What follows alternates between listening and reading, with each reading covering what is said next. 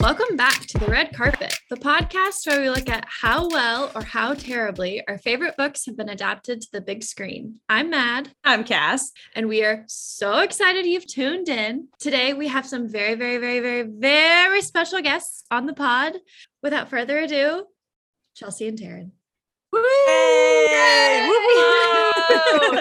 So I'm pretty sure we've talked about Chelsea and Taryn on every single episode so far. You have, and it's been an absolute honor to be mentioned. So. I feel so special. I'm like, oh my gosh, they know me. We know. So if you don't know, Chelsea and Taryn have their own podcast, Checked Out and Overdue.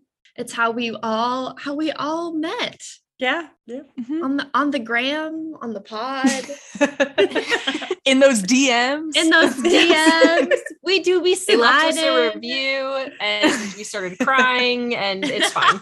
We're all best friends now, and it's honestly all of the effort that we've put into the podcast is worth it purely for these friendships. Oh, so, 100%.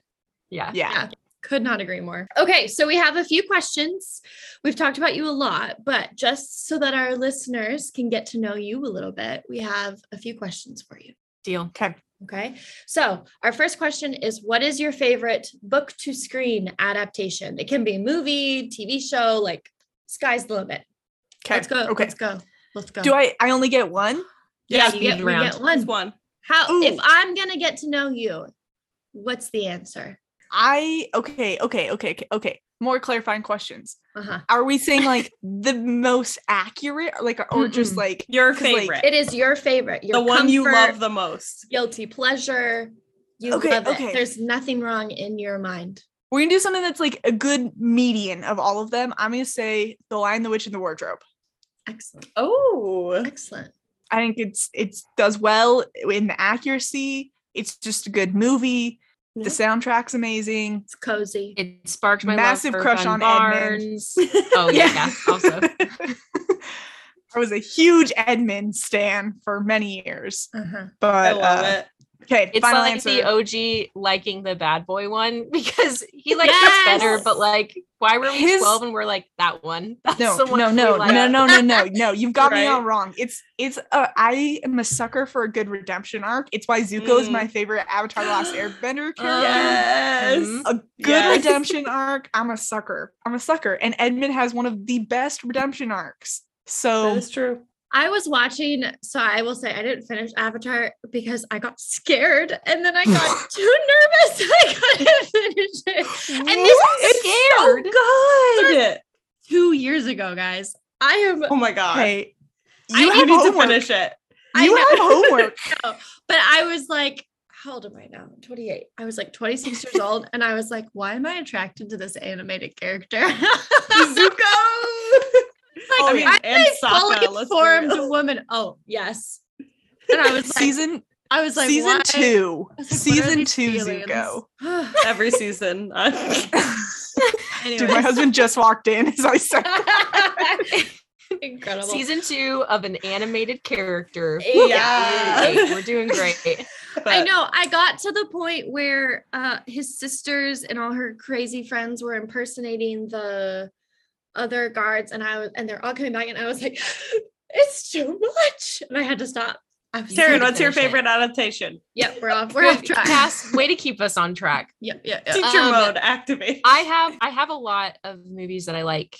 However, to prove a point, I would like to say the old Pride and Prejudice movie. Yes. For the reason of, it is one of the most accurate book to screen adaptations of all time. And I will support it with all my heart, because I would watch a 6-hour movie that was like super duper accurate. Let's not pretend like we wouldn't watch it. So that's why it has my full support. If you make any of my books into like, I love the TV shows. One of my others is Shadow and Bone, because I think they do such a good job. And it doesn't have to be the exact words in the book, but just don't flip and change everybody's names or change their personalities or how they look or the storyline. That's how I feel. Yep. I agree. That is a fantastic adaptation. I mean, beautiful. I watch it multiple times a year, so I'll watch it. I still haven't seen it. You just bought it, though. I did. We need to do a 6-hour long movie together. Like ignore our significant others. You're not going to see me for 8 hours. And that's all we do is we just sit and watch it together. First time we meet. Yeah, I feel like if I was going to commit, though, I need to read the book first. I still haven't ever read Pride and Prejudice. Oh, no. Girl! It's a free... I've never read a Jane Austen book in my life, guys. Wow. I've only read this. Pride and Prejudice, but get on it, Chelsea. I know. I know. Chelsea, you can, if you log into my Audible, which I know you're already logged in, you can get Pride and Prejudice for free. It's just one that you can just listen to. I own it. I own Pride and Prejudice. I own a physical copy and an audiobook copy, and I've checked it out of the library like 5 times, and I've just never read it. Wow. I'm so sorry. Well, okay, we still love you. What's your favorite movie, Chelsea? Like any movie. Okay. Depends on the day. Sure. Okay. Probably movie. Ever After. Starring Drew Barrymore. Yep. Incredible. Yep. My go-to comfort movie. I'm like completely aware that it is not the best movie ever made on like any standard, but for some reason it's such a comforting movie to me that I love it. I adore it. Love that movie. So it's so good. Or Megamind. Wow. Those are on 180 different spectrums. On.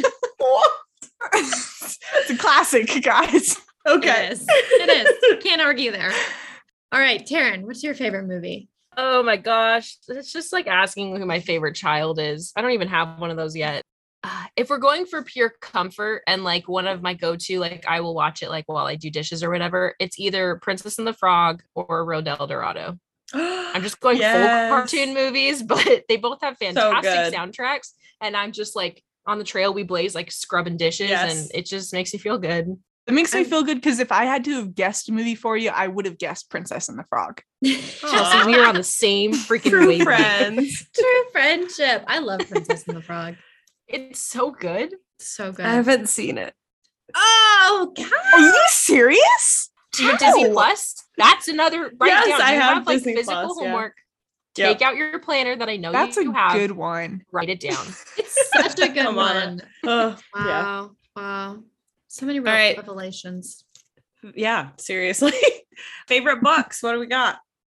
Eden Brooke by Julianne Donaldson. Said that so fast. Kate. So she's a Christian author. If we're going books that just I know every single time I read it, I'm gonna feel good. Yeah. Eden Brooke. It has one of the sweetest romances. There's this scene where the main character teaches the girl how to write a love note. Oh man, it's good. Okay, it's good. If you want a good, happy read, but also just pulls at your heart. Eden Brooke, Julianne Donaldson, or anything by Sarah Eden. That's what I thought you were going to say at first. Was Sarah Eden. Sarah Eden's also just, she makes me so happy. She's just fantastic. So good. I just tried to convince my sister-in-law to read one of her books yesterday. She's Chelsea, on my list because of you guys. Yeah, she should be. They're really fun. And they're so easy. And I'm not going to get into this. I love Sarah Eden. Amen. Moving on. Amen. All right, Chelsea. Okay, this is probably a dumb thing, but it's got to be one of the Harry Potter books. I'm gonna go with the third one, Prisoner of Azkaban. Yeah. An excellent choice. Excellent. Yeah, I kind of jump back and forth with favorites in that series, but most frequently it's probably Prisoner of Azkaban. That's what I'm sticking with. I kind of figured that Harry Potter was off the table because that's what we were discussing today, but I would like it known that whole series is also in my favorites list. But it's up there. Yeah, if I had to go outside Harry Potter, it would probably be His Majesty's Dragon. That's what I would have guessed. Dragons in both series, or Aragon. Yeah, shocked. I love it. Yeah, I know. I love it. All right, wrapping up then. What is your favorite genre? Fantasy. Easy. Fantasy. Two fantasy gals. It's a problem. And we've discussed this many times on our podcast of the reason that Chelsea and I read is to have fun. And it is 99% guaranteed. If you're reading a fantasy book, it's something crazy and it's something fun. And so I want I want to read about magical powers. I want to read about magical politics. Do I care about real life politics? No, it makes me want to throw up. Magical politics. Yeah. Now that's my jam. I'm with like, ya. I know, I feel like not a lot of people would agree with this, but if you gave me 2 books and you're like, this one is fantasy with romance, or this one is fantasy with dragons, I would take the dragons over the romance. Oh, we know. And I'm not that I don't love a good romance book, but Romanticy. What about dragon romance? Not in like a weird, like not in a group. those exist and I Cassidy. can't do it. I no, can't no, do no, it. no. Listen, I mean like 2 dragons This is a being in family love. podcast, Not Cass. that, come on, no, Cass. not the Katie Robert one. Not that one. That's not what I'm talking about. I'm just saying, what if there was a book where 2 dragons fall in love? Just like nice, non-explicit love. I'd read that. I'd read it. Thank you. I'd read it. I would. Write it, Cass. Yeah, write it and I'll Okay. read it. Okay. Yeah. Oh, I'm on the gosh. job. All right. That was amazing. I feel like I know you guys so much more now. It's not like we text every single day. So like we now. text every day. How's everyone doing? We all doing well? My school starts up again in a week, Oh, and I'm ignoring it. Yeah. That's where I'm at right now. I move in a week and I'm ignoring that. Wow. Yeah. Oh, Anybody else have something weird happening in a week? No. Well, maybe, who knows? I'm still applying for jobs. Like that's my job. My job is currently applying for jobs. Breaking news from Editing Cast. If you're caught up on the podcast, then you know that I have in fact found a job, meaning this section of the podcast is not entirely relevant. Could I have made some cuts? Absolutely. Was it more fun to do an Editing Cast as a newscaster update? Also, absolutely. Now, let's get back to the show. And I hate it. It's awful. And I want to quit. I want to quit applying. I want to for quit my jobs. job. That's where I'm at. I'm like counting down the hours until I can go down to Arizona and see Taryn, and that's it. Yes, That's my yes, whole yes, life yes, right now. yes. So fun. Woo! So Very fun. This is exciting. coming out way after this event, but Way I'm after still like Yeah. the world needs to know that this has happened. in the Yes. podcast black hole. Yeah. Yep. The time loop of podcasts. Time Yeah. That's where We're just at. full on time travelers at this point, I and know. you know, put that I on your did- resume, Cass. I Okay, did time start traveler. watching, I'll do it. guys, Doctor Who for the first time in my life. Homies, that'd be a weird show. I've never watched you. It sounds special. I watched it specifically for David Tennant, and I had to watch a whole season before he showed up. Rude, honestly. That's how that Honestly. works. Yeah, well, Wow. it's kind of special. It's just, yeah. Anyway, Cass, what are you reading right now? What am I reading right now? Actually, I'm like in this weird time where I'm between books. Like I have not started a new one yet. But my next book is going to be The Queen of Nothing, the third book in the Cruel Prince trilogy. I'm honestly very excited to Sick. see how this is all gonna play out. And I actually just finished Anxious People, which is like perfect that we're doing this with Chelsea and Taryn, because I had not really had an interest in reading it until I listened to the first part of their episode of their review of Anxious People. And I was like, oh, I got to read this. This sounds so interesting. And We then got I people to read suggested a it. book. Yay! Yes. And then I suggested it for my book club, and my whole book club is reading it. So oh my gosh, know. Taryn, we're influencers. We're You are. influencers. you Woo! really are. You really are. Yeah. So yeah, I just finished that and I cried a lot last night at like 12 o'clock when I finished it. So that's where I'm at. Big feelings. Yes. Big feelings. Big feelings. Chelsea, what about you? What are you reading right now? I am kind of like, I've started like 4 books. I'm in a tiny bit of a reading slump. So I've started The Forgotten Garden. I've started Mistborn. I have like 20 minutes left in the next Harry Potter book after this. I'm struggling. You got a lot Struggling to, going like, on. yeah, struggling to cross the finish line right now on a lot of books. You got this. I feel that. So I really just want to like comfort read, but I feel ya. there's too many books to reread. Too many Yeah. books. I There's too many books know. to read for me to do a reread right I now. know, but that's all I want. That's how I feel. Yeah. Mhm. Well, Taryn, what about you? By no surprise, my current reads look identical to Chelsea's, not on purpose. I am also reading The Forgotten Garden because that's our next episode, our next review that we're going to do. But I'm reading the second Mistborn book, and I just started the fourth Harry Potter book. Nice. This was not, we did not consult on this. I didn't know she had started Mistborn. Twin I'm like flames, a you chapter in. I'm only like a chapter in. I like But still, opened it and I was like, It's trippy. Well, currently, I just finished reading Nora Goes Off Script, which it was kind of like a book lovers type thing where it's like about an industry. A woman named Nora. A woman. Oh my God. I didn't even. what? Wow. Yeah. And Oh. she's like in the industry talking about the cliches of the industry and then, like, all happening to her.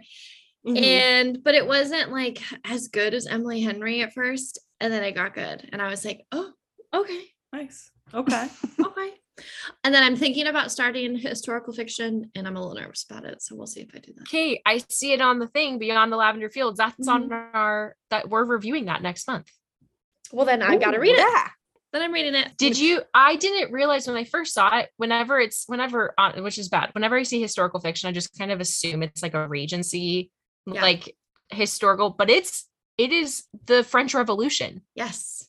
And I didn't realize that. Oh. And now I'm like, I'll read it. I love the French Revolution. It was it's a- terrible, but Yeah. It's a library book due back in like 5 days, I think. So I was like, all right, I'm going to read the first chapter and see what I think. And I was like, Yeah. it's pretty good. So I didn't know that you There you go. liked library books. Wait, yeah, you check out books from the library? you guys, I'm down to 50 books out from the library right now. Wow. Oh my gosh. 50. I love that for Although you. I have like 14 on hold. It's fine. Incredible. To get to what we're talking about today. Oh yeah, well, are we doing a podcast right What now? are we Is doing? that Are we what's just happening? hanging out? What's Why are happening we here? This wasn't just a fun FaceTime call. It is. It really is. So today we're talking about Harry Potter and the Chamber of Secrets. Yes. Woo. Cass, you want to tell us what this little book is about? Absolutely. So this book picks up after the events of Harry Potter and the Sorcerer's Stone. Getting towards the end of summer. Harry has not heard from any of his friends. Dobby the house elf shows up and is like, oh, your friends don't want to talk to you. And Harry's like, how do you know that? Dobby says you can't go back to Hogwarts. Dobby drops a cake on their guests and Harry gets blamed, of course, because why would a house elf be there? He gets in trouble. Bars on the window, gets broken out by the fabulous Weasley siblings. He goes to the Burrow for the first time. He gets to go to diagonally with them, and he ends up in Nocturne Alley, and he gets in a bad situation. They go back to school, or actually before they go back to school, they can't get on the platform. Bad things are happening. They get back to school. Dobby didn't want them there because some evil is out and about in the castle, petrifying students, and bad things are happening. Hermione gets petrified. Harry and Ron go on an adventure in the forest in a car, and they save the day by having one of their professors obliviated. Honestly, the governors of the school should be more concerned about all the other professors, not Hagrid and Dumbledore, because there are some bad teachers at this school. Whoever is in charge of hiring. Yeah, absolutely. And pretty sure Dumbledore's in charge. Yeah, Dumbledore. So, as I said on our Sorcerer's Stone episode, which you all haven't heard yet as we're recording this, Dumbledore sucks and I hate him. But anyway, Ginny gets taken into the Chamber of Secrets. They save her. Chaos ensues. Dobby is free. And that's the Chamber of Secrets. Wow. That was amazing. Was it really? I feel like I missed some key plot points in there, but nope, you hit all the solid ones. I mean, you missed one of my favorite. I don't even know what thing to call him, what title he deserves, but not an anti-hero or even an anti-villain. He's just obnoxious. My boy Gilderoy. Oh, Gilderoy. Guy. I low-key, yeah, I have a lot of feelings about him. Mostly bad, but he's hilarious. Oh, for sure, but he just kills me. I was like, I love kind of characters like that where it's like, do you have a purpose? No. besides being ridiculous. Yeah, Besides absolutely. being ridiculous, like that is your Right. character, and I love it. Yeah. Oh, So on our Sorcerer's Stone episode, we talked about how Matt and I experienced Harry Potter for the first time, of like reading the books and watching the movies, the very traditional. I told a very long story about when I first read them and then watched the movies. So excited. Yeah, Chelsea and Taryn, what was your experience with reading and then watching the Harry Potter movies the first time? So I think, so my dad picked up a copy of the first Harry Potter book, read it, loved it, and he's like, my children would love this. So he'd get a little stool and set it in between the girls' rooms and the boys' rooms, me, my sister, and then my two brothers, and he would read them out loud to us while we went to sleep. And that was how I read the Harry Potter books. So then every year when it came out, he'd go pick it up at midnight. And like, I distinctly remember, I think it was when this 5th or 6th book came out, like my dad called in sick to work. He called us all in sick to school, and we just sat and read all day. And it was just magical. And then beautiful. we went to the midnight showings of every single Harry Potter movie except Harry Potter Part 2, the like very last movie. Oh no. It was, we were at our family cabin, and the nearest theater was like 2.5 hours away through a canyon. And my dad wasn't there. And my mom was like, I don't want you guys driving at like 3 a.m. And I was like, it's very valid. It was very valid, but it like kind of destroyed my soul a tiny bit. So we would like sleep in our, because if the rule was, if we wanted to go to the midnight showing of the movie, we had to go to bed early. So we'd go to bed at like 5 o'clock, and like all of us would crawl into our closets with our pillow and blanket so we could close the door and fall asleep. It was magical, guys. Like it was That's so wonderful. That's so beautiful. so much fun. And like, that's why no matter how good a book is, nothing will ever compete with Harry Potter for me. Wow. It's just amazing. Understandably. Yeah. Yeah. So that's my Great. experience. All right, Taryn, good luck following that one. I can't. And like Well, last why year did she we go did, first? because I knew Chelsea's was better. I've heard Chelsea's story, and every single time I just want to go give her dad a hug and be like, "You're really cool. I Thanks for know. doing that." Best dad ever. Yeah, Reed's great. He's letting us throw a Harry Potter party at his house this weekend, and I don't think he really knows. I don't think he knows what's coming for He him. doesn't get it. Amazing. He's not ready. The way that Chelsea and I met, which is not super important, but it's fun. My mom worked with Chelsea's dad, and then we went to the same church. But that's really, I think, because our parents worked together, it made me more comfortable like reaching out to Chelsea. And so that's kind of, so my mom and Chelsea's dad are friends. And my mom loved Harry Potter. I just talked to her the other day, and she had started the first book because she was like, oh, I want to make sure that, because kind of same thing, my kids are going to read this and I just want to make sure it's good. But then she just fell in love with it. So my mom, I remember when the 7th book came out, and I didn't read it, but I remember my mom reading it. And she was like, don't talk to me for a day. Like, this is important. And I was like, yes, ma'am. And so she read the 7th book. And then I know that when the first movie came out, my youngest sister was like 2 months old, and my mom was still breastfeeding, and she plugged her little ears with cotton balls, and she brought her to the midnight premiere because my mom was not going to miss it. Let's go. That's hilarious. I love it. So I honestly don't remember the first time that I read the book, because I felt like I experienced it with my mom telling me about it. And so I honestly don't remember the first time, but a few summers back, I decided to start re-listening to them over the summers because I got all of the audiobooks. And so now, like, I just listen to them all the time, like just randomly. And so I listened to all 7 the last 2 summers in a row. I love So that.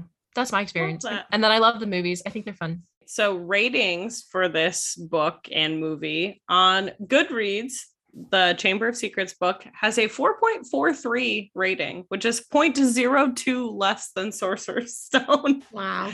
Very close. People very are close. really specific. Yeah. Yeah, I gave it 5 stars, of course, because again, nostalgia, just it's always going to be 5 stars. What about Always you gonna all? be 5 stars. Yeah, 5. I mean, all infinity around. stars. Yeah.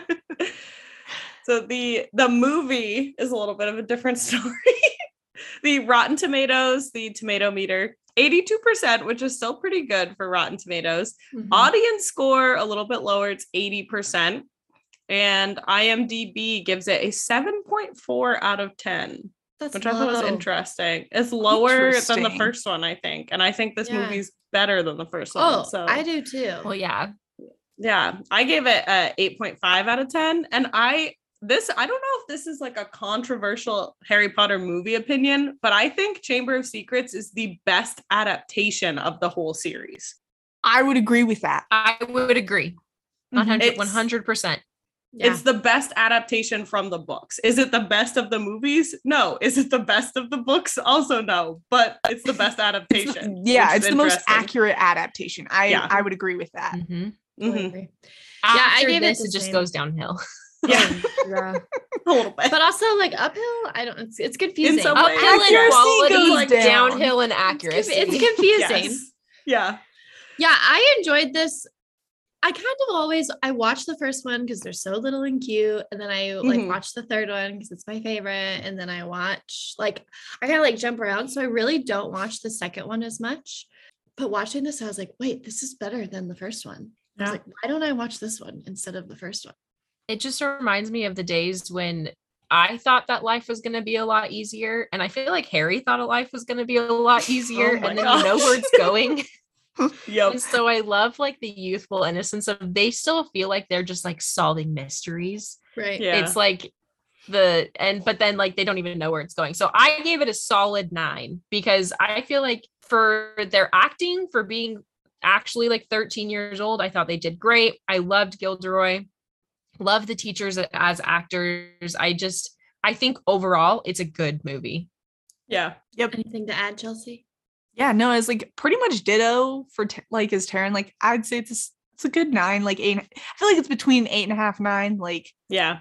Mhm. it's just, I think part of me loves it because of its accuracy, but it's also not my favorite Harry Potter story. So it's kind of like a weird in between Yes. thing. Yes. Mhm. I totally agree. Definitely. Okay, so when we get into our rating breakdown, we're going to talk about casting and acting first. So how do we like the casting, and then how do we like how they acted? We're going to talk about how percent like similar the book is. We're going to talk about things we didn't like that are different, things that maybe we are neutral about / like that is different. I again have a few questions I want to discuss as a group that I have because of the book. The setting, the soundtrack, and then our favorite segment, the quotes that we love. Yes. from this book. Yes. Okay, so let's talk about casting and acting, and let's talk about the new characters that we have in the movie. So what do you guys like just generally think about casting of this movie? Amazing, phenomenal. Yeah, Jason I feel like- Isaacs. Oh, Jason Yes. Isaacs is so good. Iconic. he's such a good Lucius. Honestly, though, I feel like my favorite casting is Kenneth Branagh as Gilderoy Lockhart. Yes. Like he's Absolutely. such a good Gilderoy. Like annoying character. Sometimes I want to strangle him. Fantastic casting. Yeah. Absolutely. And it's so spot funny on. because he's another one of those like British acting royalty, Yeah. absolutely playing a fool. Like, Yes.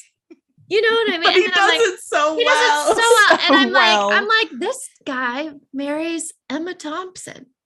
Like, what? Yep.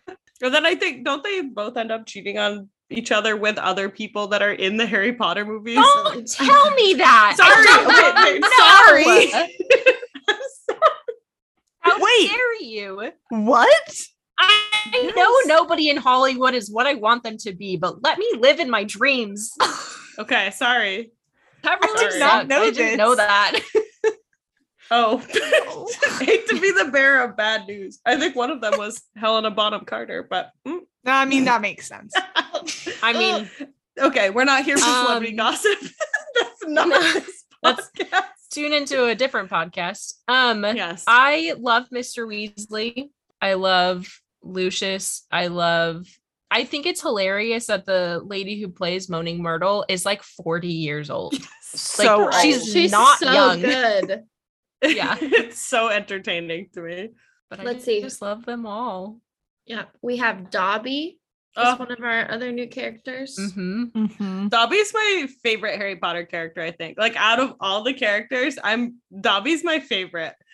Really? Of all the Cassie's characters? dropping some hot takes. I mean, don't get me wrong. I love Dobby, but favorite of all of them? Yeah, I think so. And then second is Hermione / Ginny. They kind of switch. Okay, but book Ginny. Book Ginny obviously is superior to literally everything, and they did her dirty. So we'll talk about it. We will talk about it. Sorry. But yeah, I love Dobby. My voice. favorite when he's at Harry's house and Harry's chasing him through the house and he just runs smack into the wall. And I lost it. I was laughing so hard. Oh, it was so great. I love these moments that comparing the book to the movie where in the book things happen like calmly. Like in the book, Harry walks into his room and Dobby's just like chilling on his bed. He's just like sitting. Hello, Mr. Potter. But in the movie, he's like, jumping around. Yeah. It just makes me think of the fourth book where instead of like, Harry, did you put your name in the Goblet of Fire? Did you put your name in the Goblet of Fire? So, Incoherent we're just escalating everything. So good. So we have Mark Williams who plays Mr. Weasley. He's excellent. I love him. He didn't have a good career stealing Dalmatians. So he did not a bright future. Yeah. Wait, what? He's in 101 Dalmatians. He's one of the guys with Glenn Close. Yep. Yeah. No, he's not. Yeah, he's a thief. He's like, what's Jasper and what's the other one? No, I only remember Jasper's name. Yeah. I did not know this. Mm-hmm. There you go. Alrighty. Yeah. Wow. I haven't seen those movies since I was like 8. His line of what exactly is the function of a rubber duck? A rubber duck. So good. Not in the book, but I freaking love it.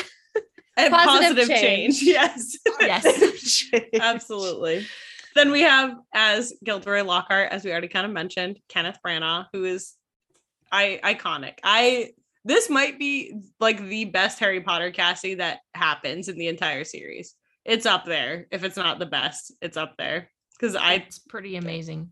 It's so good. Yeah. Honestly, LOL. I feel like it's him and Helena Bonham Carter are like, yeah. Yep. But if we're gonna really LOL, I think Emma Thompson is spot on for that as well. Yes. Okay. Yeah, they're all so good. See, Lupin is one of my favorite casting. Oh, yes. He's not problematic, is he? Anyway, David Thewlis? No, I don't think so. Maybe. Who knows? I don't know. Also up there, top castings of all time, Lucius Malfoy, played by Jason Isaacs. Mm-hmm. They expanded the movie role because of his acting. They weren't gonna have him in the movies as much, and they expanded it because you have to. Phenomenal. You have and to. then he just bullied what's his bucket on set every day. Yeah. Tom Felton. All the children. He just walked in, he's like, this kid's nasty. And he was just like, I'm gonna be mean. And he led to Jason Isaacs was in a scene where young Dan Radcliffe improvised one of the most iconic Harry Potter lines ever. Yeah. So good. We'll get there. Yeah. Okay. Dobby, voiced by Toby Jones. Hilarious. I love it. It's not too squeaky, which I appreciate, because it could have gotten real cartoonish and bad, but it didn't. We have Colin Creevey, played by Hugh Mitchell, the cutest little nugget. He's adorable. Honestly, there's a couple scenes in the movie where it's just like, "Hiya, Harry," and I was like, "Yep, it's good. Yeah, he did good." He's not hard to do, but nailed it. Moaning Myrtle, played by Shirley Henderson. Again, so funny. Her performance cracks me up so much. And then the last of the new characters, I think the last that I wrote down anyway, is young Tom Riddle, played by Christian Coulson. Very good. He gets the cold demeanor of him very well. And then everyone else is the same as the last movie, pretty much. They did, which is pretty impressive. Yeah, I think there's a lot of first to second movies. Yeah, I think there's a big step up in the quality of the acting. Reese mentioned in the last one that Rupert Grint is the best out of the trio in the first one. I think that continues, even though Dan and Emma marked improvement. Oh, but I think marked Rupert is still improvement. carrying the trio. His facial expressions stole the whole freaking movie. Absolutely. Oh my gosh. Absolutely. I was Yep. dying. Just I can't even do it myself. It's just like, I can't do it. It's so funny though. it's Just when he's like, hilarious. Harry. Can we turn back now? It's so good. Oh, the spiders. Spiders. I also love, well, and I know Emma talks about it in the reunion, how it's like her first piece of big acting. Yeah. At Hagrid's hut. But my favorite moment of hers was in the herbology lesson when they're doing mandrakes. And she's like, what do you use mandrakes for? And she raised her hand, and then Professor Sprout calls on her and she goes, and then it answers. And I was like, wow, I relate to you so much. Right. Mandrake or Mandragora. I know. Mhm. But it was just this little like, Yep. okay, I can do I'm this. ready. And then she answers. And I was like, yeah, same. Fair, Same, fair. same. That's her Ravenclaw showing. Oh, it really Yeah. is. It really is. The Dursleys continue to steal the show at the beginning of the movie. Gosh, honestly. they really do. They're so entertaining. Suddenly going, and I'll be in the foyer. Like, when they're Ready like, to open the door. It's so funny. Yep. And yeah, everyone else is great. Like all the adults, like we said, spot on. They're amazing. Ginny, the only kid that's not so great. But again, I don't think that's Bonnie Wright's fault by any means. I don't think that it's her fault at all. They took away all of her good parts in the book. Like she could have had so many moments interacting with Harry, but they just took they it cut out. all the content of Ginny, and it and sucks. It's hard too, because I feel like the second book, you do get a lot more of like 11-year-old awkward, weird Ginny. Yeah. Mm-hmm. And so I feel like when they started to cut some of those little scenes in this book, I feel like it had a really big impact down the road where as she grows in the books, we don't see any of that growth in the movies. And so it's really, it's just really disappointing. Super disappointing. Yeah, because you're left with a lot of the like non-verbal scenes of her. So she like barely even talks in this movie, even though like in the book, she's the next most important character after some of the main people. And I'm like, she's important. And she does have quite a few scenes that are just non-existent in the movies, in this book, and then continuing horrendously through all the books or all the movies. It gets so bad. I don't even want to think about it. It makes me so mad. But I think she's a great Ginny though. So she's a great, I agree. It's not her fault that the script was bad for her. Yeah. Yep. Well, let's get into other things that make us mad. That's my segue into negative changes or things we just maybe weren't happy that weren't included, that they did differently. Yep. Not so much different, more abridged. I understand why they made some of these cuts, but don't have to be happy about them. So we'll start with that. I wanted to see Mr. Weasley and Lucius throw hands in the bookstore. Yes.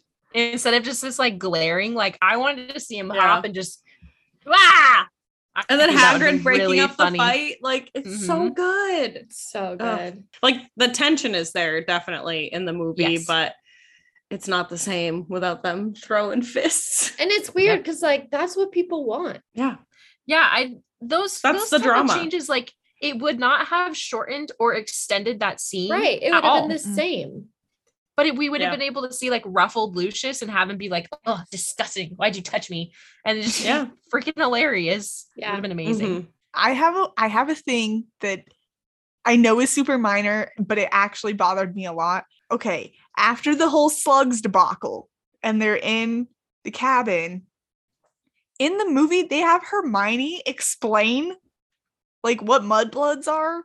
Yeah. And that actually made me so angry because it's like, why would she know that? Yeah. And I also feel like Hagrid and Ron's conversation and explanations and like defending Hermione is like really important to me because I feel like this is one of like, you see a lot of Ron hating on Hermione in the books and in the movies because he's just, kind of obnoxious. But this is one of those scenes where it like you understand why they're friends, where he's like, yeah, I can talk crap about Hermione, but you can't, especially like crossing this line and right in that way.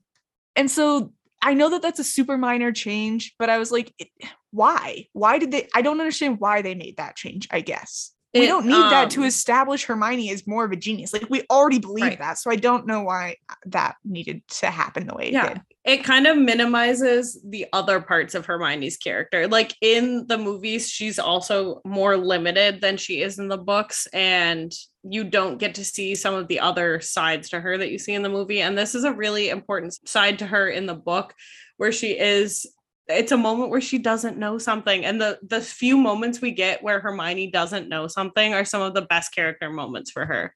Yep. So I agree with you on that one. For sure. I feel like a lot of Ron's best lines were given to Hermione in the movie. Yes. Like also some of true. Ron's best moments in the books are kind of like just split into different characters. And I'm like, no, Ron's awesome. As the movies go on, Ron gets vastly different from the books, and it drives me absolutely nuts.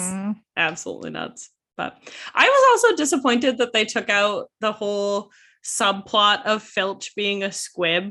That was on my list too. I thought that was so interesting in the book that they threw that in there. I was like, man, that gives a whole nother layer to Filch's character and why he is maybe so resentful of all these magical children. I'm not excusing any of the horrible things he does and says, but it explains so much. It explains it. Yeah, I feel like I feel like there are a lot of scenes that you can cut. Like I feel like cutting the Death Day party, cool, not a problem. Like that was fine. But there are some things that I feel like the subtle undertone that it sets and the little character developments add up. And when you cut some of those, it tends to have a much bigger impact than I think they sometimes realize. Yeah. Well, and we're gonna have a squib come up again in book 5, and it's very important. And in the movie, they just don't even acknowledge it. But it's interesting to understand that there's this whole population of people in the wizarding world who are not magic and like where they fit in the society. I just think it's an interesting conversation, and we just kind of brush over it, which is like fine, but yeah, it definitely adds another social layer to the world that you get in the books, where it's like, okay, maybe we should also be reevaluating how these magical people are treating non-magical people who are within their world. Like there's a lot of different layers of privilege in this world that don't translate into the movies like at all, which is fascinating. And like cutting out those little moments, like you were saying, the Death Day party definitely makes sense to cut. Like of all the scenes to cut, I think that is one, but I think it negatively impacts the story in the long run because we don't get to see all these moments of Harry and Nearly Headless Nick kind of building some sort of friendship, so that in the 5th movie, when someone dies, I won't spoil it for you, even though like everyone must know what I'm talking about.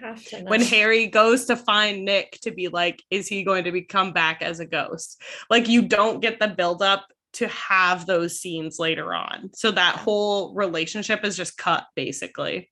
And it starts from this essentially, but I get cutting the Death Day party because that would have been an effects horror show. The other scene that they cut that I totally understand why they cut it, but makes me so sad, is the Valentine's Day scene. Oh my gosh, I know. Gilderoy's like, people are almost dying. I can solve this. Yep, Valentine's Day. Yeah. Like, I totally understand why it was cut, but I would pay so much money to see little Bonnie Wright watch Daniel Radcliffe get this singing gnome comparing his eyes to a fresh pickled toad.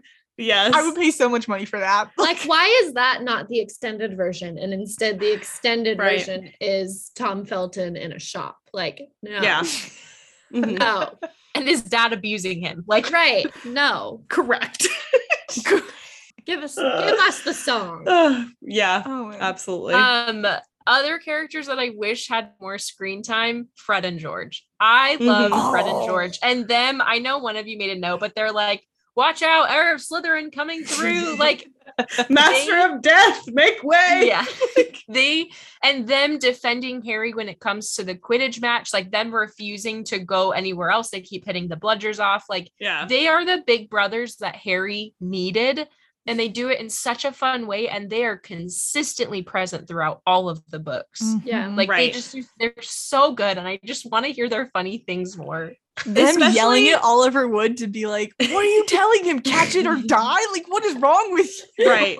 And especially when they are like, make way for the heir of Slytherin, like clear the halls. That Harry specifically talks about how that makes him feel so much better because they're pointing out, this is so ridiculous. You're talking about Harry freaking Potter and you're saying that this is him. So they turn it into the most outrageous moment. And that's where Fred and George really shine in the books. And you do get to see their different personalities in the book, whereas in the movie, they're just one person. They're the same person. Yeah. I do wish that we'd had the scene of Harry in the library overhearing Ernie Macmillan and the other Hufflepuffs because I feel like that it was like that really establishes how isolated he feels. Yeah. Which is a continuous issue that he has to deal with for the rest of the series, where it's like anytime anything remotely weird happens, everyone in the school like turns on him. And I feel like that would have done a lot to establish that timeline in the movie. And it's so hard because it's like, on the one hand, I understand the need to like cut movies down, but on the other hand, I feel like it was such a good scene. Also, can we talk about how stupid Crabbe and Goyle are for eating floating cupcakes? Like, I didn't know you could read. I didn't know you could read. Which makes sense for their characters. Yes. Oh, but so they're good. acting in the scene when they are playing Harry and Ron. Like, I never really thought about it until I watched it again today. I was like, they freaking killed it. They had their mannerisms down. Crabbe with his like facial expressions, he's like constantly looks mortified. The same face that Ron makes. Like, they did such a good job. And it's so interesting that they had to, and it's the same thing that Helena Bonham Carter and Emma Watson have to do later on, is like saying the lines, but then it gets voiceovered with whoever's actually the person with the polyjuice potion, which is weird because it's like that doesn't happen in the book. So that's I'm like, not they in didn't the book. They didn't have to do that. They could have just had them talking. Yeah. I don't know why they did that. It's so bizarre. And it's so inconsistent because this book, we have their voices. Book 4 and movie 4, we have Moody, like it's his voice. And then we get to book 7 and all of a sudden Polyjuice Potion doesn't change your voice again. Come on, guys. So bizarre. It is so inconsistent. It makes no sense. Yeah. One thing that I thought was, at first I was like, man, I forgot that the basilisk was described this way, where it's when they see the shed skin that is poison green, which I assume is like neon, like Joker-esque kind of green. And I was like, man, that would have been so cool instead of this like gross, like stone gray colored basilisk. And then I was like, well, actually, that might be a good thing because I can't imagine that would have looked good at all if they actually tried to do that in the movie. It would have looked so bad. It was also only 20 feet in the book. And in the movie, it's like this gigantic. 50. Huge. They're like, you said 50, right? No, 20. 60? Okay, cool. 60. We'll go with 60. Okay, 100 it is. That thing was gnarly. Yeah, huge, which I feel like is hard too, because in the book it makes a lot more sense, like how it would have gotten around without in being the pipes. Seen. Yeah, I'm like, that was like no pipes. No way. And then the movie, it's like there is no physical way that it could have moved around without being seen. Like even with the pipes that are massive, there's no physical way no one saw that thing.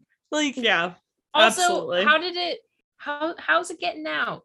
I have questions. Yeah, absolutely bizarre.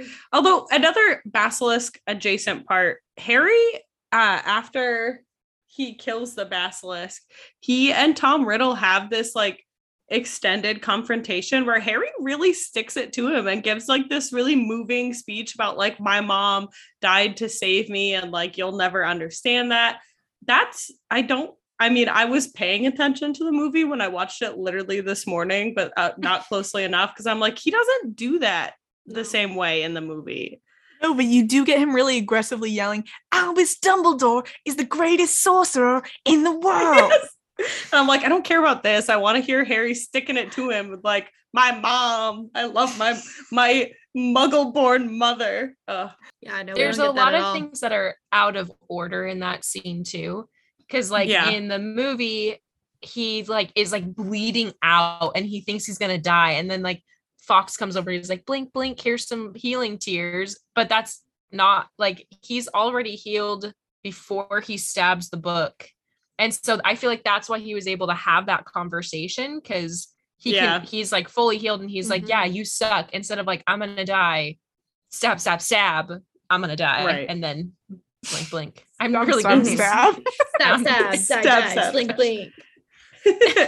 Speaking of die, I had definitely forgotten that Lucius Malfoy tries to Avada Kedavra Harry. That is improv on, is it Jason? Why am Jason Isaac. Jason Isaac improvised that scene. What? Yeah. Of course he did. Of course he did. He's a show stealer. I mean, again, maybe we should fact check what I just said, but I did just read an article earlier about how he improvised a few scenes, but that he just improvised. He was like, what would Lucius Malfoy do in this moment? Try to kill a kid.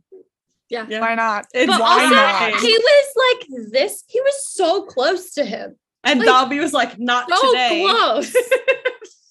Because at first he's like some distance away, and you're like, all right, that seems like a normal distance to cast a spell. And then he is right up in his face trying to. He wants to watch the light leave this 12-year-old's eyes. Oh my gosh. Right? Absolutely bonkers. Absolutely bonkers. Oh, wild. Harry Potter. What a guy. I love another Dobby. character that, again, I understand why they removed him from the movies, but Peeves.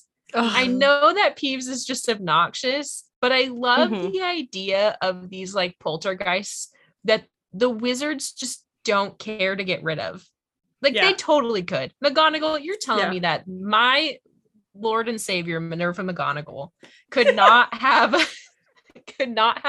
kicked Peeves out. Right? She could have. But absolutely. I just love that they're like, you cause problems, sure, you can stay. It is a real bummer because in the first movie, we talked about this on our last episode. You two were not here, obviously, so you didn't hear this. They filmed Peeves scenes. They filmed scenes of Peeves, and then they just got totally cut. They're not in the deleted scenes. They were totally cut from the movie, but they filmed them. We could have been robbed. I've been robbed. It's all like a whole drama. Look it up. It's fascinating. I will look this up. Yeah. I love drama. Yeah. We live for the drama. Am I the drama? Is it me? I don't think I'm the drama.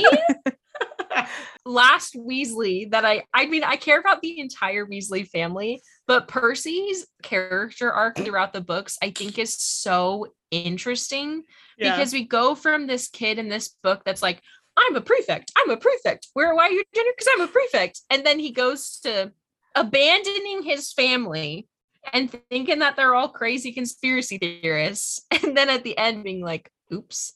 Like I just think he's just an interesting character. But another I love fantastic redemption arc though. Like in the book, his apology scene makes me cry every single time. When he shows up and then when Fred says, did you just tell a joke, Perce? And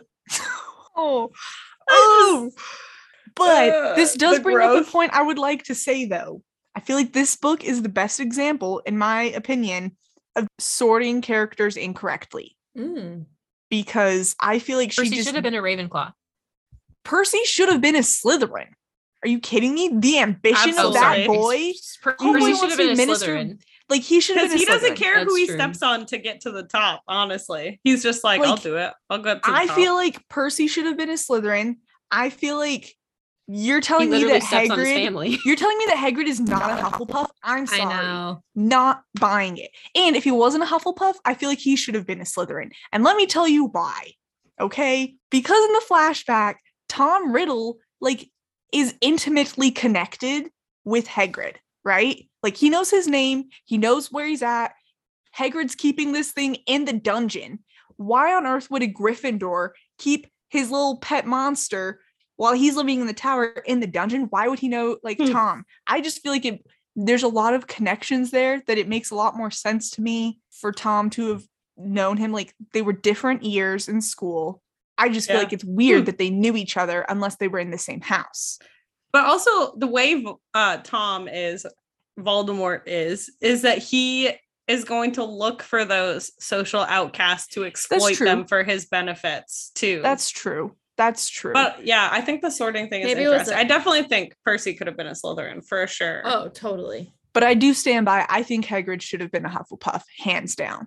Like, I feel like he's a textbook Hufflepuff. We should have had way more Hufflepuffs. Oh, 100%. Justin Fletchley, that's like, you're trying to kill me. And then freaking Ernie.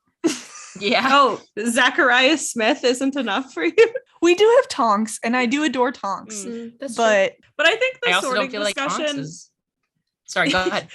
I feel like the sorting discussion also gets into that territory of, like, at the end of the day, as Harry shows us, it's about where you want to be too, is a part of it. And like having kind of choice in the matter.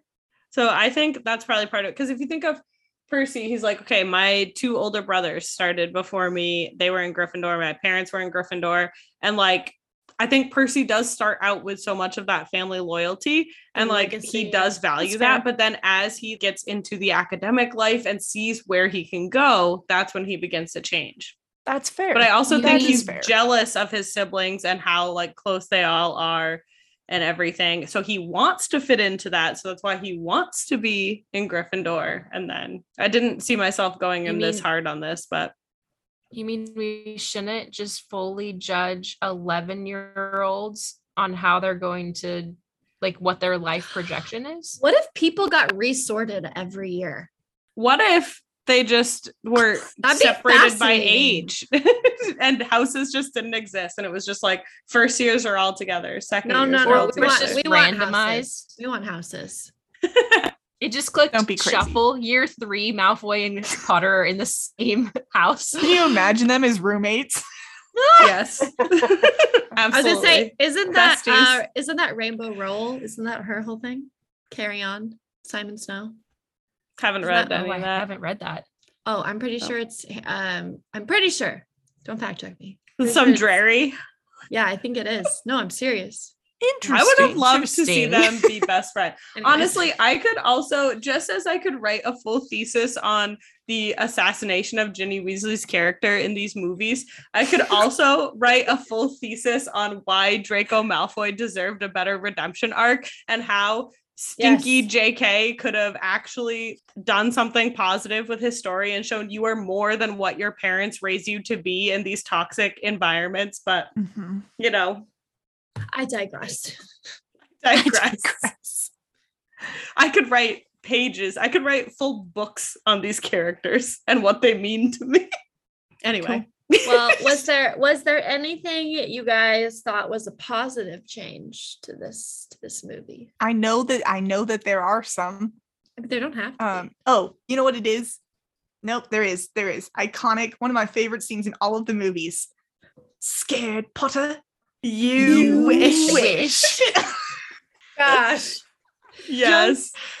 My little brother and I would reenact that growing up all the time. It was the best. Iconic. You know, they have a new Hallmark ornament this year that Tim's mom bought for me that is to like dueling Harry and Draco's holding their wands like this. It's the cutest little thing. So cute. It's so funny. So I just got those recently. I'm like, man, I can't wait for Christmas so I can hang these dueling children on my tree.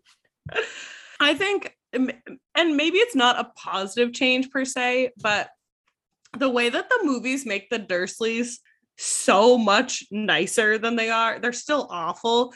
Because I think they realize that we need to make these people palatable to movie audiences because they're so cartoonishly evil in the books. They're like, we cannot portray this on film. They're straight up horribly abusive to Harry in so many scenes. And the movies dial that down so much. So I don't necessarily think that it's a positive change because you don't really realize how horrible they are in the movies fully.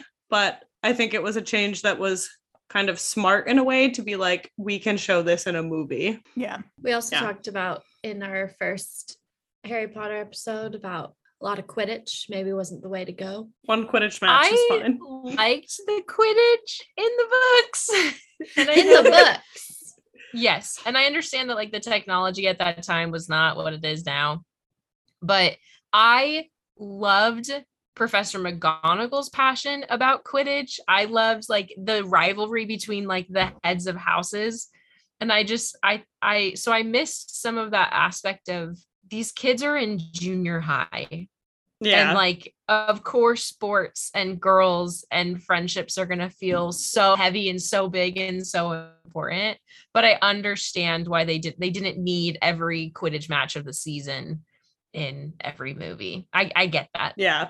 The best parts of the Quidditch for me is Lee Jordan's and then Yes. Luna Lovegood's and Zachariah Smith commentary. I love, especially Lee's commentary is hilarious. I love it So good. so much. So much.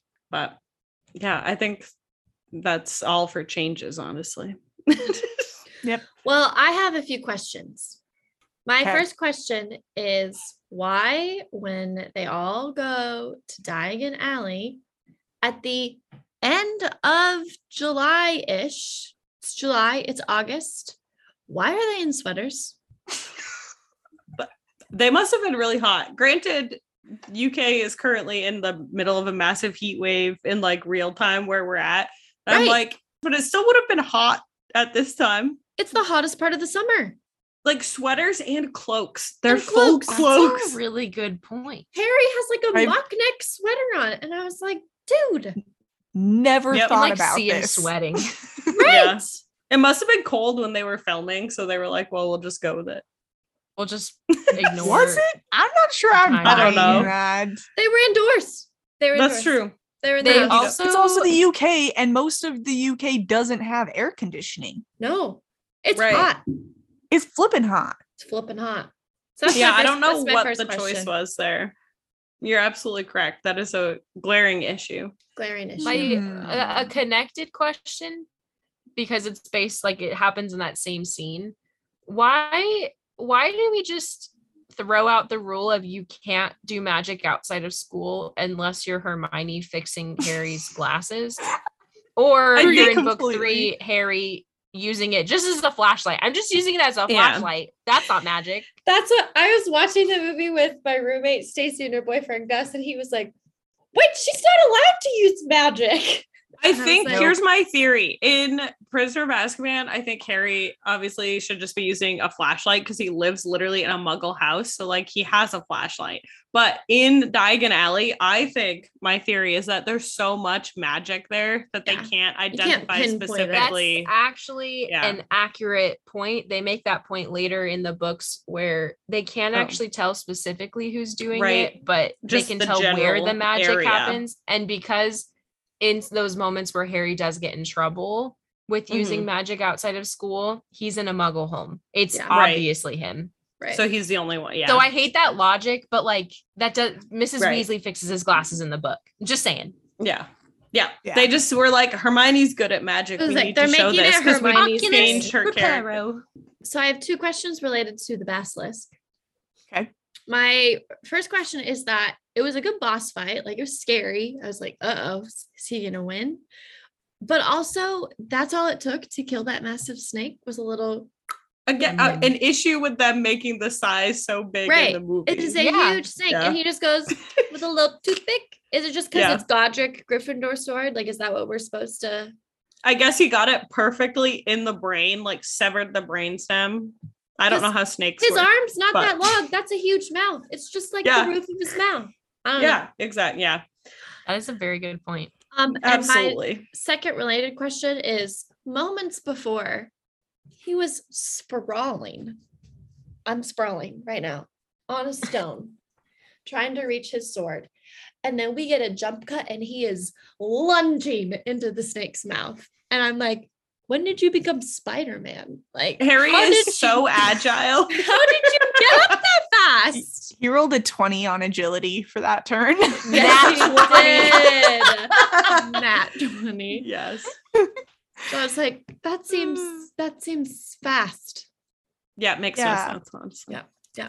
So those Yeah. are my questions. Thank you. To be for- fair, we do know that the sword of Gryffindor absorbs things, right? Because Right. So we don't know what magic it might have. It's true, and that's what I'm at saying. this Like point. maybe it is because it was Godric's sword, but still, I was like, it's a possibility. Possibility. And then them goblins know how to make weapons. Yeah, them goblins. We don't want to give JK too much credit for planning these things ahead of time.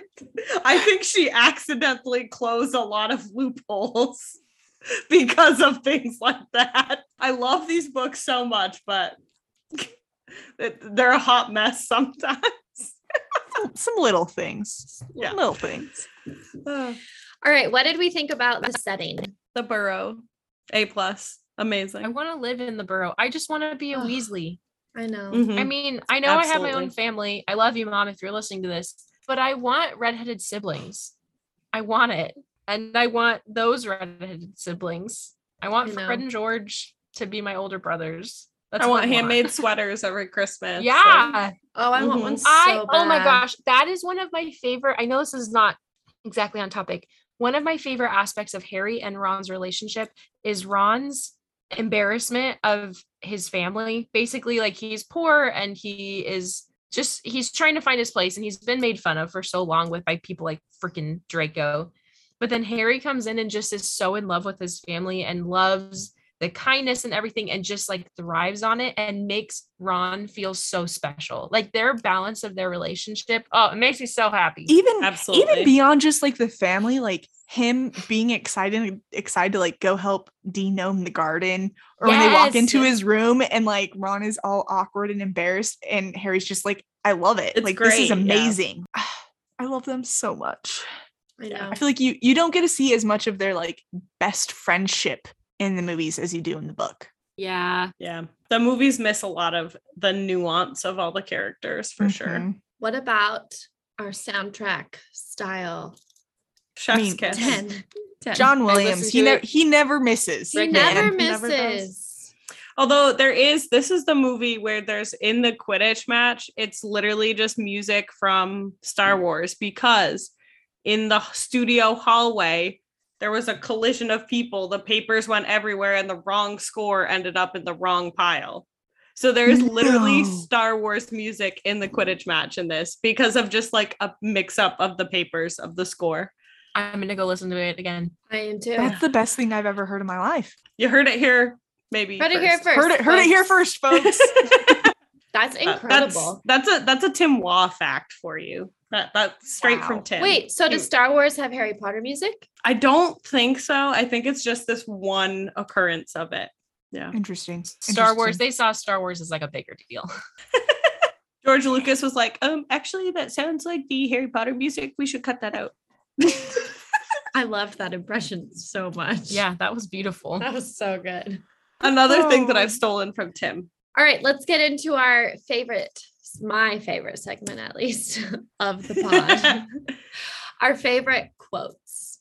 I'm gonna so many. I know. I'm gonna start this off. It's not a quote, but when Harry and Ron are in the flying car and they're trying to find the train, and then voila, the train is behind them, and they look back and Hedwig's eyes just like bulge, bug out. I laughed so hard. Iconic. Oh, it was so. I was Absolutely. like, yes, give Hedwig her moment in this movie. And then Mrs. Weasley's 2 speeches in this movie, absolutely iconic. Where have you been? Do I quote anything more than that? I don't think so. Absolutely no. Paragon? Bed's empty? Oh my gosh. You could have died. You could have been seen. The more iconic one to me actually is the Howler. Ronald Weasley, which I think is actually a positive change because they shorten it for the movie and it just flows so well in the brilliantly. movie. How dare you steal that car? Also, them adding the little snippet at the end of like, yes. Oh, and Ginny dear. So good. I love the Howler. So good. So when I listened to the audiobook, I did it on a road trip with my husband and brother-in-law who don't read. They don't really read. And they'd never listened to the audiobooks before. And so we were listening to obviously the Jim Dale one because it's the best. So good. They made me listen to it at 1 speed, which was a tiny bit painful. It's torture. So painful. Torture. But I will say it made anytime Gilderoy Lockhart says Harry's name, like we cry laughing. Harry. Anytime he says his name, we would just like cry laughing. And I was like, oh my gosh. So it's good. So funny. We have when they go into the burrow and Ron says, it's not much, but it's home. I think it's brilliant. And I think it's brilliant. Ugh. They're so cute. I love them. Another Lockhart moment where in the book it's like Lockhart would say things such as this or this, and in the movie they're like, we're just gonna take both of those things and shove them right together, even though it doesn't make any sense. Where he's like, fame is a fickle friend, Harry. Celebrity is as celebrity does. Yep. I love the part where, and I think it's just the way that Robbie Coltrane's voice sounds on this specific line after Hermione gets called a mudblood for the first time, and they're talking about it, and they're talking about how there's no spell Hermione can't do, and he goes, and it's codswallop to boot. He says to boot. So weird. It's codswallop to boot. It's just like, it caught me so off guard on this one. I was like, So that's amazing. He's so cute though. He's like such a perfect Hagrid. I would die for him. Wow. Escalated so quickly. I would. I'm just gonna jump to the end because Hagrid gets sent to Azkaban because they think he's the one killing or like petrifying the students. Yep. And then when he comes back and Harry's like, there's no Hogwarts without you, Hagrid. And then everyone starts clapping for him. Clapping. So good. And the scene where I can't remember if it's Crabbe starts to stand up and Malfoy Crabbe He him yanked down. him down. He's like, get down here. I was good. literally watching it crying. Yes. So good. Another Crabbe and Goyle moment when Goyle still has the glasses on when they're using the polyjuice potion. He says, "Oh, they're for reading," and Malfoy goes, "I didn't know you could read." That was ad-libbed. That was an improv line. Yes, Stop. I knew that. Yes. I actually knew that one. Yes. This is That the one was improv ad-libbed. movie. Yes, It's amazing. the freaking I didn't know you Malfoys. could Look at read. them go. Wow. I think he was Even, just riffing off his dad's energy. real. Like even at the end, like that when Daniel Radcliffe ad-libs the line where where Isaac is like, let's hope Harry Potter's always here to save the day.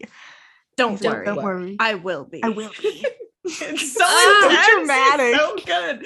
And Jason Isaacs talks about that moment in the reunion special and how he got like chills from just working with this child actor. Oh, it's so good. It's so cool.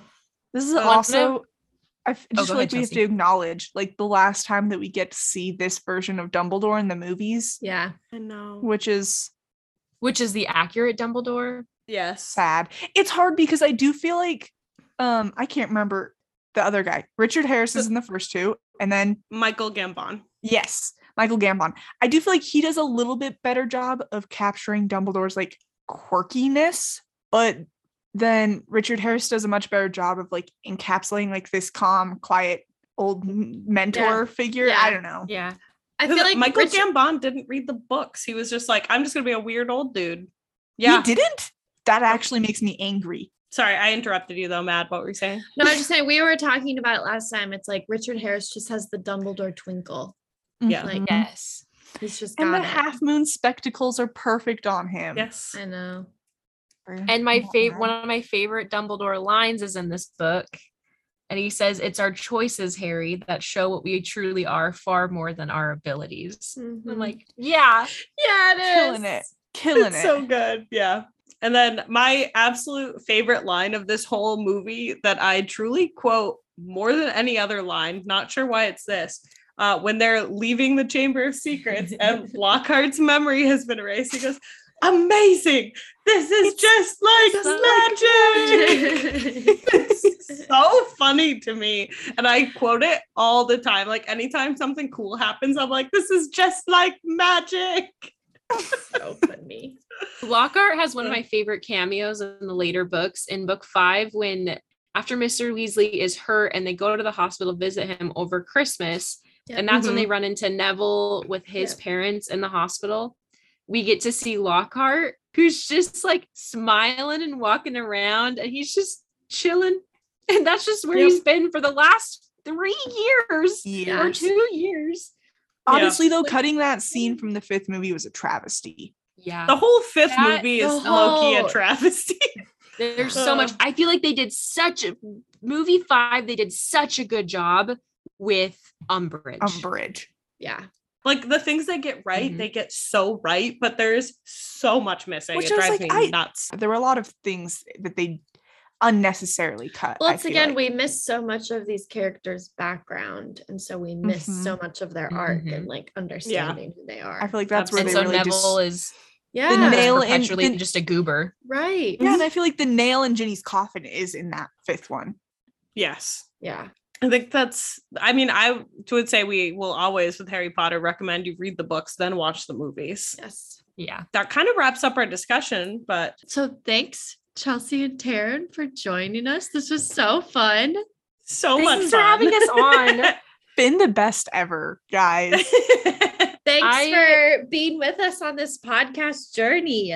Yeah. Oh, no problem. When you didn't tell us that you were starting a podcast and you just posted your first episode and we were like happily livid with you, it was like the best day of my life. Taryn sent me the funniest text, like, how dare they not tell us?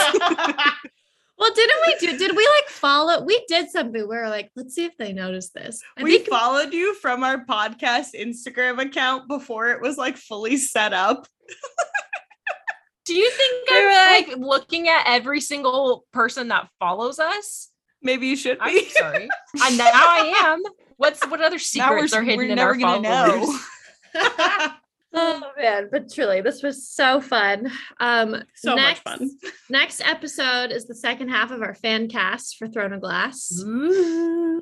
So we're looking at Heir of Fire, Queen of Shadows, Empire of Storms, Tower of Dawn. Tower of Dawn. And watch out. You can watch out for our episode. By the time this comes out, we may have done our Heir of Fire episode with me. With Mad. And then a couple books later, Cass is going to come on and do our Tower of Dawn review. So excited. You need a Tower of Dawn stand. You need a Kale stand for this episode, and I'm here to do it. She is the woman for the job. Yeah, I was like, no one is more qualified to do it than you, Cass. Truly none. Truly none. But yeah, we have an email address now if you want to send us recommendations. theredcarpetpod@gmail.com. Send those. Yeah. Still the most clever podcast name ever. Big fan. Big fan. I love it so much. It's perfect. Credit to Cass on that. I did come up with that one. We had so many ideas. Until next time, you can, of course, follow us on the Instagram at the Red Carpet Pod. The Red Carpet Pod. At the Red Carpet Pod.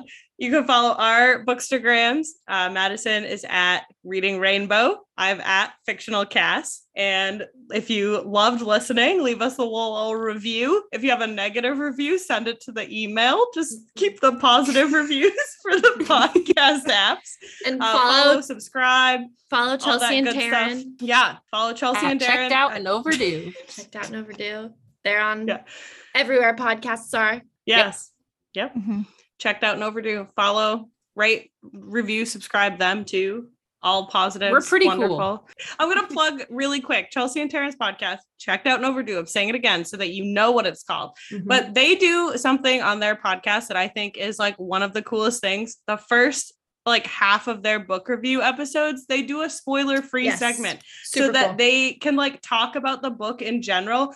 And then they go into a spoiler section, which I think is really cool. And I love it. And that's why I ended up wanting to read Anxious People, because I listened to the spoiler free part and I was like, I got to read this book. So it's really cool. So if you see all their episodes, you're like, I haven't read this book. You can still listen to the episode because they do spoiler free part. And it's then, awesome. When you get to be a guest, you get to make the fun siren noises. You get to make the alarm sound. Super fancy. We had no idea what we were starting. That's the best. But that's all we got for you for this episode. It's been great. It's been a blast. Thank you again, Chelsea and Taryn, for coming on. And you guys are XOXO, Mad and Cass, and Chelsea and Taryn. And Chelsea and Taryn. Bye, guys. Bye.